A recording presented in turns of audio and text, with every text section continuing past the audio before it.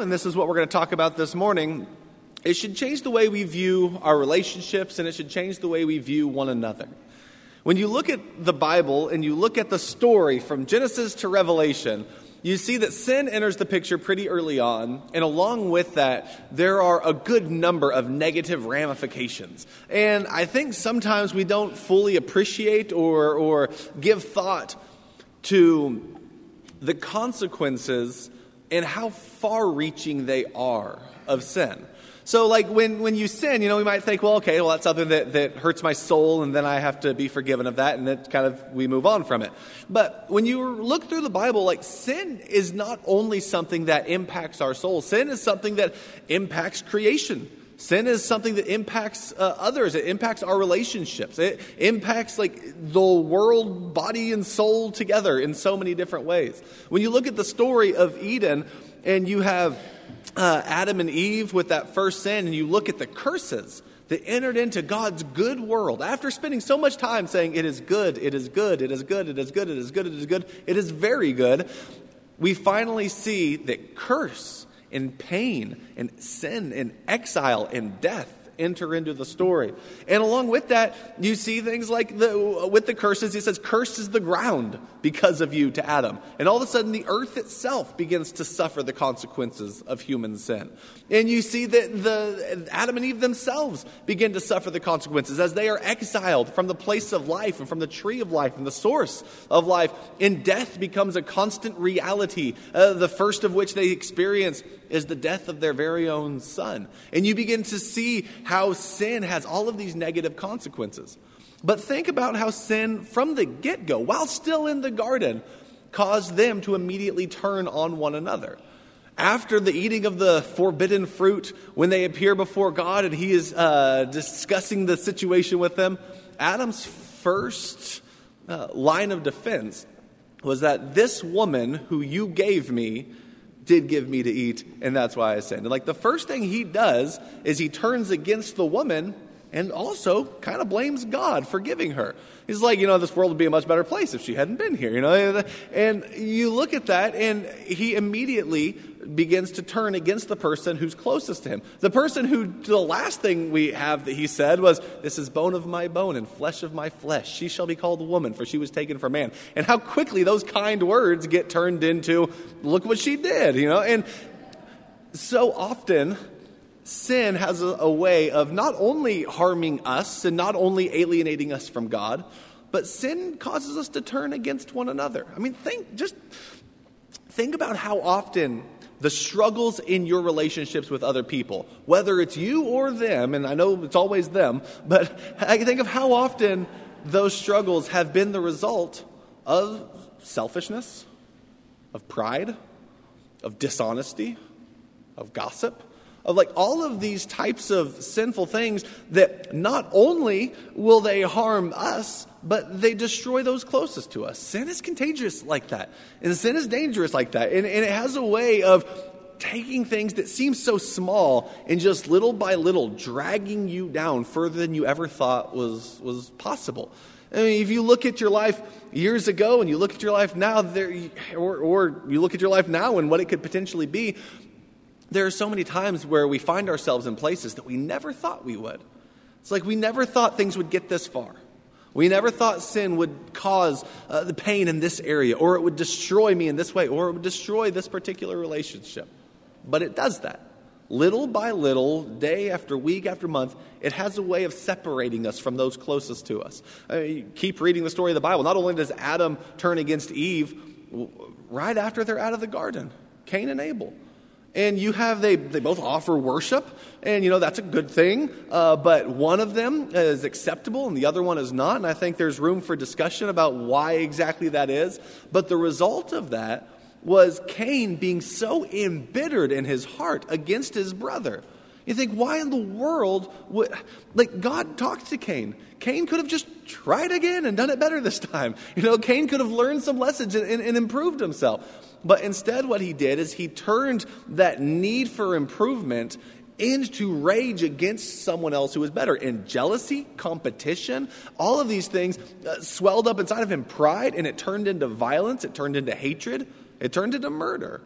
And something that could have been a valuable life lesson, I realized I did something wrong, or I didn't do this the way that pleased God, I'll do it again. It turned into a way of looking at others, and that first sin led to an incomprehensible, a terrible tragedy, something that tore his family apart, that led to his own exile. So it's like you have Adam and Eve exiled from the garden because of sin. Then you have Cain exiled from his family because of his sin. And it just leads further and further and further to people being torn apart. And that turns to a whole world where violence reigned supreme, and people didn't trust one another. People didn't have strong relationships. You eventually run into a guy named Lamech who ends up taking multiple wives for himself because it's not about having a close and loving relationship. It's about collecting and satisfying himself in the best way that he can. He takes more than one wife, and then he starts this chant about how if you think Cain will be avenged, Lamech sevenfold. And there was a man who wounded me, so I killed him. There was a boy who insulted me, so I killed him. And he starts talking about how he can turn and destroy anyone who gets in his way. And relationships, which we were created from the garden to enjoy. And we are communal creatures. We were created that way. God, I think that's one of the beauties of the doctrine of the Trinity, is that God is himself one, yet God is within himself love and relationship. And he invites us into that relationship. He created us to be one flesh with one another. And he created us to be families. He created us to be people who work together. And all of that ends up, because of sin, getting turned into mistrust, gets turned into hatred, gets turned into violence. You keep reading, you get to the Tower of Babel. And what's interesting about the Tower of Babel is you actually do have unity in that story, but it's a unity that's founded on the wrong motives, the wrong goals, the wrong desires. And so what God so often is doing throughout the rest of the story of the Bible is trying to take diverse groups and bring them into one. What he does in the story of the Tower of Babel is he takes this one group and makes them diverse. But he does that, and as that happens, they take their pride, they take their violence, they take their cruelty, they take their sinfulness with them. In the rest of the story of the Bible, think about how often nations are rising up against nations. Think about how often language is not only a barrier with communication, but it's a barrier of trust. It's a barrier of unity in so many ways. And you look at the Bible, and there's just so often one nation conquering another, one people enslaving another. Israel was enslaved to Egypt. They end up in the land of Canaan. There are constant wars and battles with the peoples there. And all of that is just how, because of sin, relationships in this good world that God made have been turned into a mess. But throughout the Old Testament, there are also these images. There are these beautiful pictures of some future glorious day when people of these different groups are going to come together into one family to sing praises to the one God of Israel together. There are these pictures of the Tower of Babel being reversed, and people who had been sent away are going to be welcomed back together into unity with one another, so that with one voice they can worship and praise God together. You see this glorious picture of Isaiah 2, of them coming together to the house of the Lord to praise God. You see Daniel chapter 7, where people of every nation, language, tongue, and tribe are joined together in the praise and the worship of God. So there's this glorious day coming when relationships are supposed to be restored and repaired. And as you get to the pages of the New Testament and you see Jesus, I think Jesus spends so much of his time trying to transform the way that people have thought about others so that people can come together into one. He radically transforms the way people have thought about clean and unclean, the way people thought about who is and who is not worthy. Sin, which so often separates, he died so that it could be removed, so that we could be a people forgiven and a people who are one and united and together.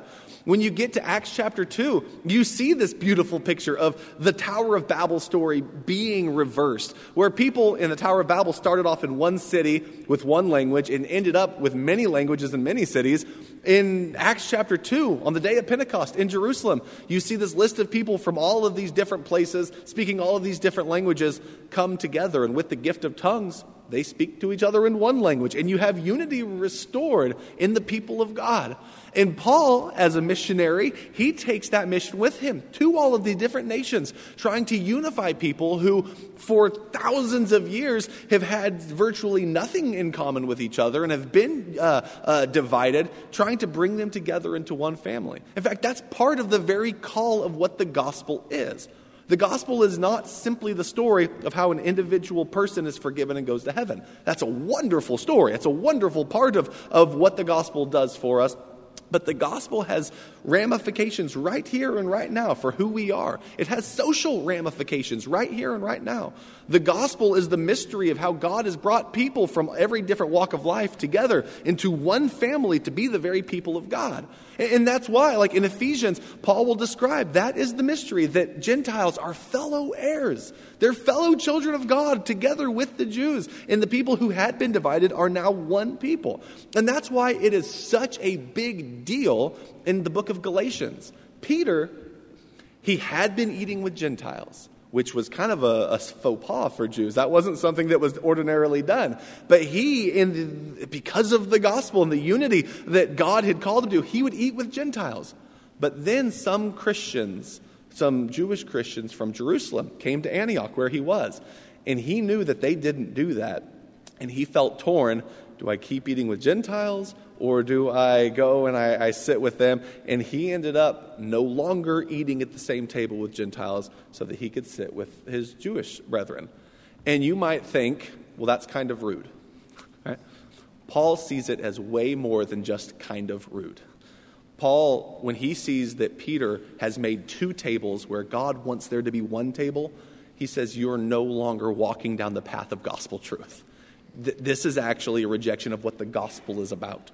And you, by making two tables instead of one, by creating separation and division in these relationships that God is trying to mend together, you have lost track of what our actual goal and purpose is here. So Paul, and that's obviously going to be a big deal to Paul, who spends his life trying to bring Jews and Gentiles together. He's the one who says, to the Jew I became a Jew to win the Jews. To the Gentile I became, to the one under the law I became as one under the law. To one without the law as one without the law, that by any means necessary I might save some. Like, Paul has made his personal identity not to align with any one group that might be divided from another group, but his identity is one that can relate to all men, because the gospel to him is even more important than any of those identity markers that might separate you. And he sees Peter creating these two tables, and he rebukes him to his face, because that's not what the gospel is about.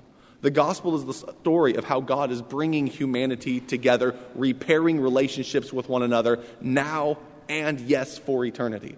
And so that eternal view is what we often focus on, but it starts right now in the way that we treat one another.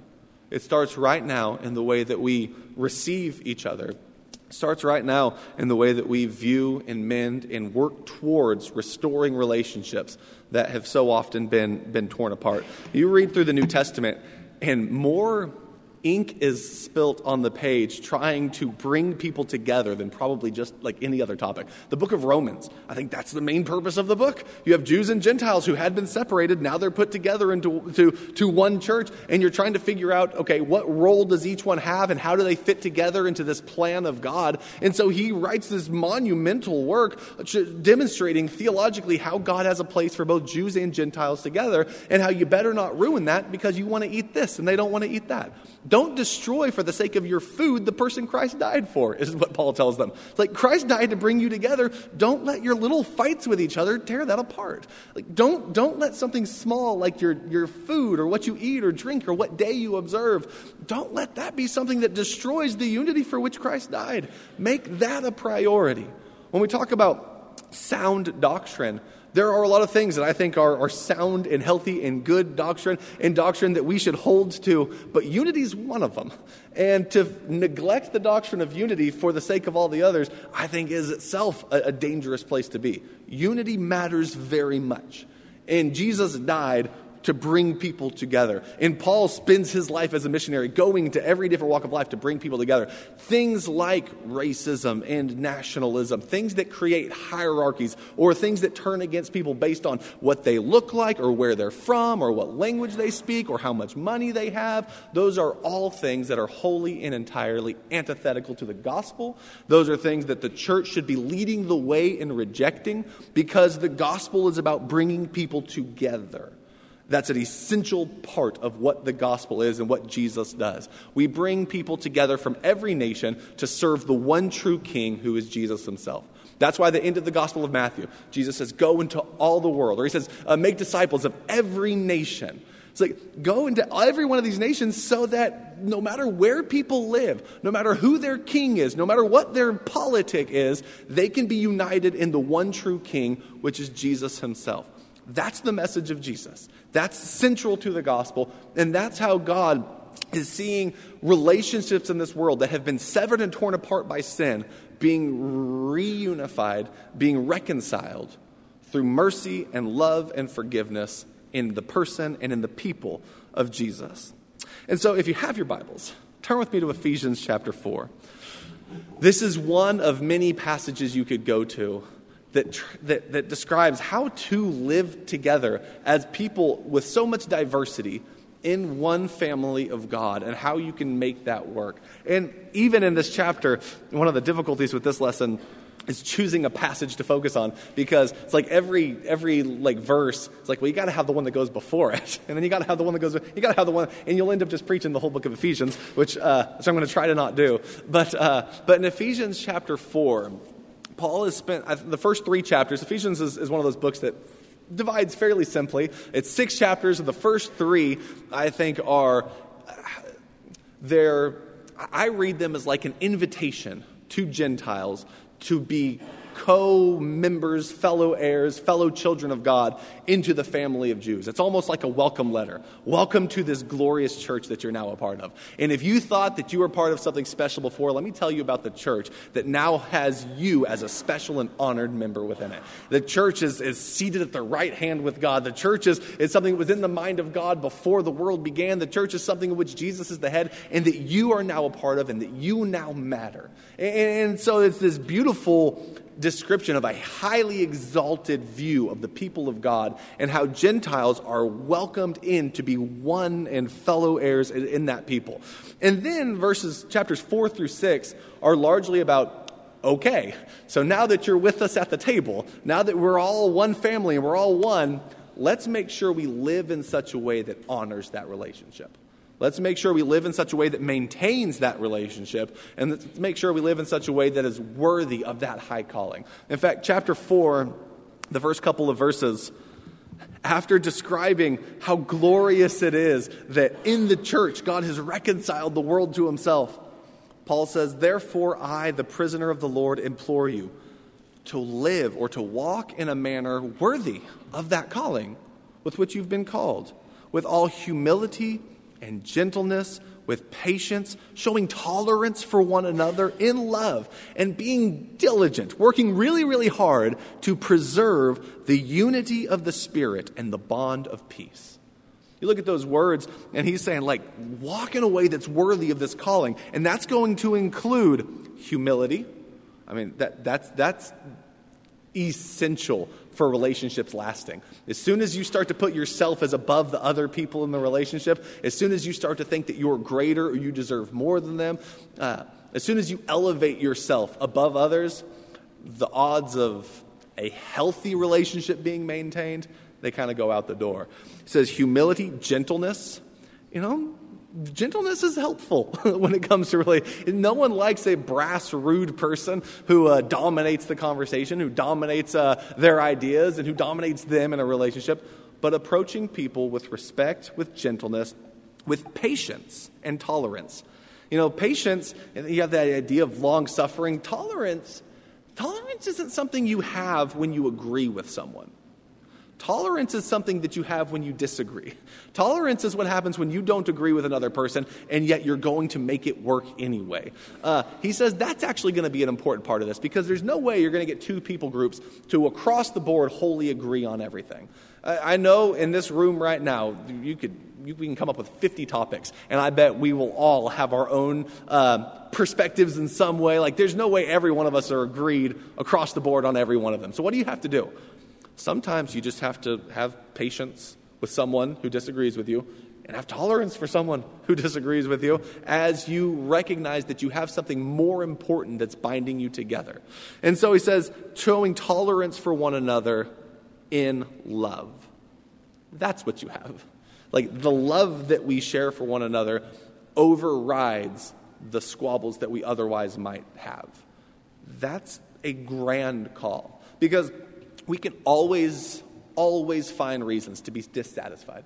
We can always find reasons to think that someone else should be doing something better, or that someone else should have done this instead of doing that. Or as a church body, I mean, I have a lot of respect and appreciation for our elders, because they have to make decisions, and they have to lead and guide this flock. And there's no way that you can do that for this many people, and everyone, for every decision you make, think that's the best possible one. Like, there's no way. People are going to have disagreements. People are going to wish things had been done differently. And it's not like they can avoid decision making and just avoid all of that.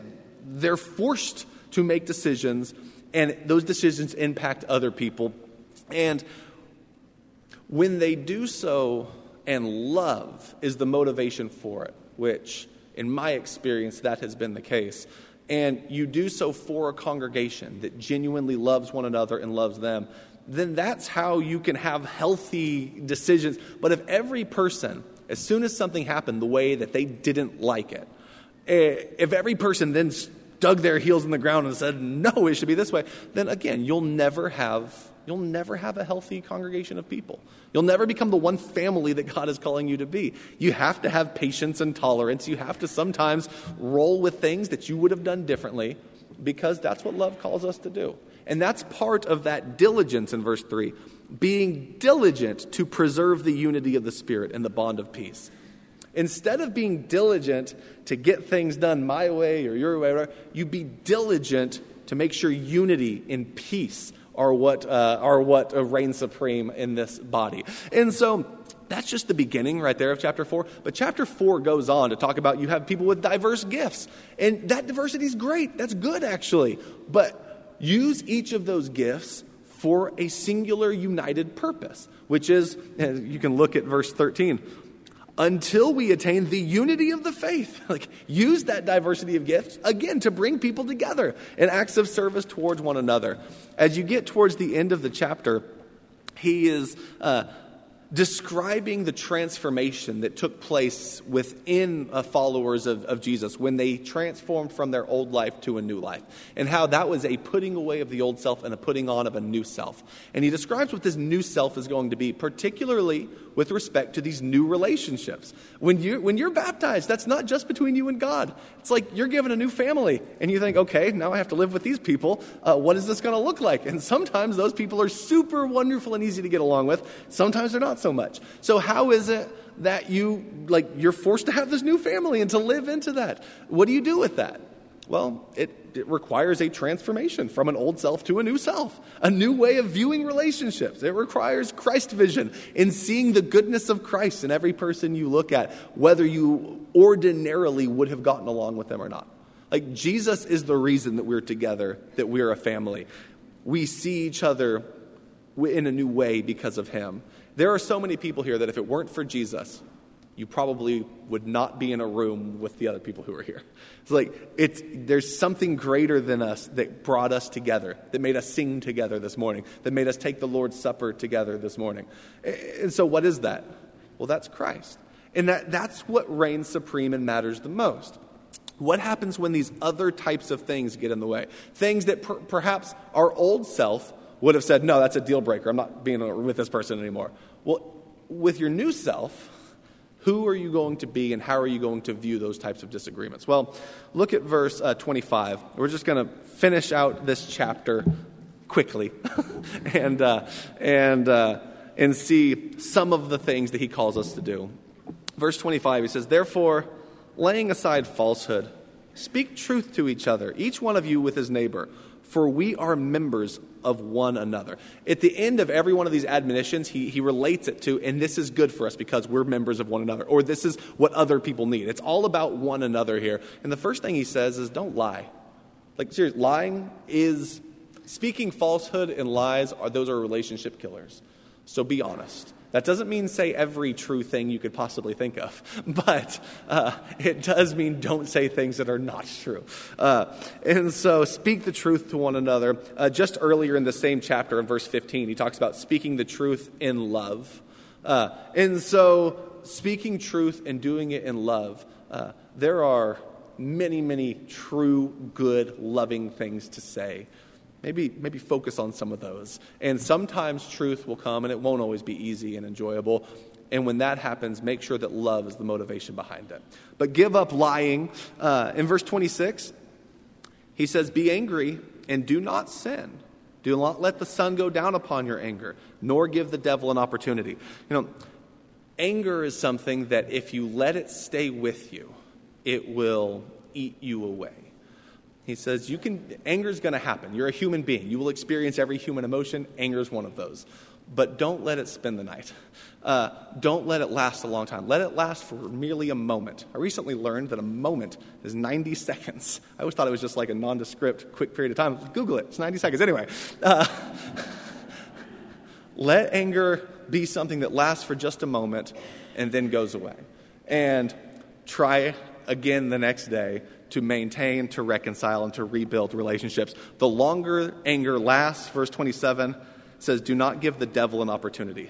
The devil can use your anger. And the devil can do a lot of damage in here if he uses your anger to do so. In verse 28, he who steals must steal no longer, but rather he must labor, performing with his own hands what is good. And so he says, don't steal. By the way, that's not a good stealing from someone, not a good way to build a relationship. So don't steal. Instead, work hard. And you know what you can do if you work hard and you make some money? Look at the end of verse 28. So that he will have something to share with the one who's in need. So why do you work hard? Because we're a new family. We're not going to stay angry at each other. We're not going to lie to one another. We're not going to steal from each other. In fact, we're going to share with each other. We're going to share our goods with one another. Verse 29, let no unwholesome word proceed from your mouth, but only such a word as is good for edification, according to the need of the moment, so that it will give grace to those who hear. So when you speak in such a way that others hear and they receive grace and edification from the words they hear from you. Again, it's easy to complain. There's a million things you could justifiably complain about. Like, we can all find things, but what are you looking to talk about? And are you thinking about the person who's hearing you? Speak words that give grace to others. Speak words that build others up. And if you don't do this, there's a consequence. The Holy Spirit, I think, actually grieves when we neglect our duty towards one another. So verse 30, do not grieve the Holy Spirit of God, by whom you were sealed for the day of redemption. Let all bitterness and wrath and anger and clamor and slander be put away from you, along with all malice. Be kind to one another, tender-hearted, and then that final phrase, forgiving each other, just as God in Christ has forgiven you. It's like, put away all of those relationship killers and put on kindness and tenderness. And guess what? Along the way, people are going to mess up. It's not always going to work. You're going to fail at that. They're going to fail at that. So, also forgiving each other, just as God in Christ forgave you. Imitate God, chapter 5 and verse 1, and walk in love, just as Christ loved you and gave himself up for us. How do we treat one another? Well, you look to the cross, and you see Jesus, who deserved nothing but glory and honor and worship, instead received the pain and the bitterness of the cross. And he did that out of love for one another. That's the type of love that we're called to imitate as we view one another. Because Jesus died to reconcile the world to one another and to reconcile the world back to God in him. And so let's be part of that mission in the way that we treat each other, in building relationships in our private lives, in our families, and with one another as a people of God. If there's anyone here who wants to be part of this new family and new community of God through the cross. The invitation is yours. The offer is yours. You can name Jesus as Lord of your life, have your sins washed away and forgiven, and become one member with one another here this morning. If we can help you do that, please let it be known while we stand and as we sing.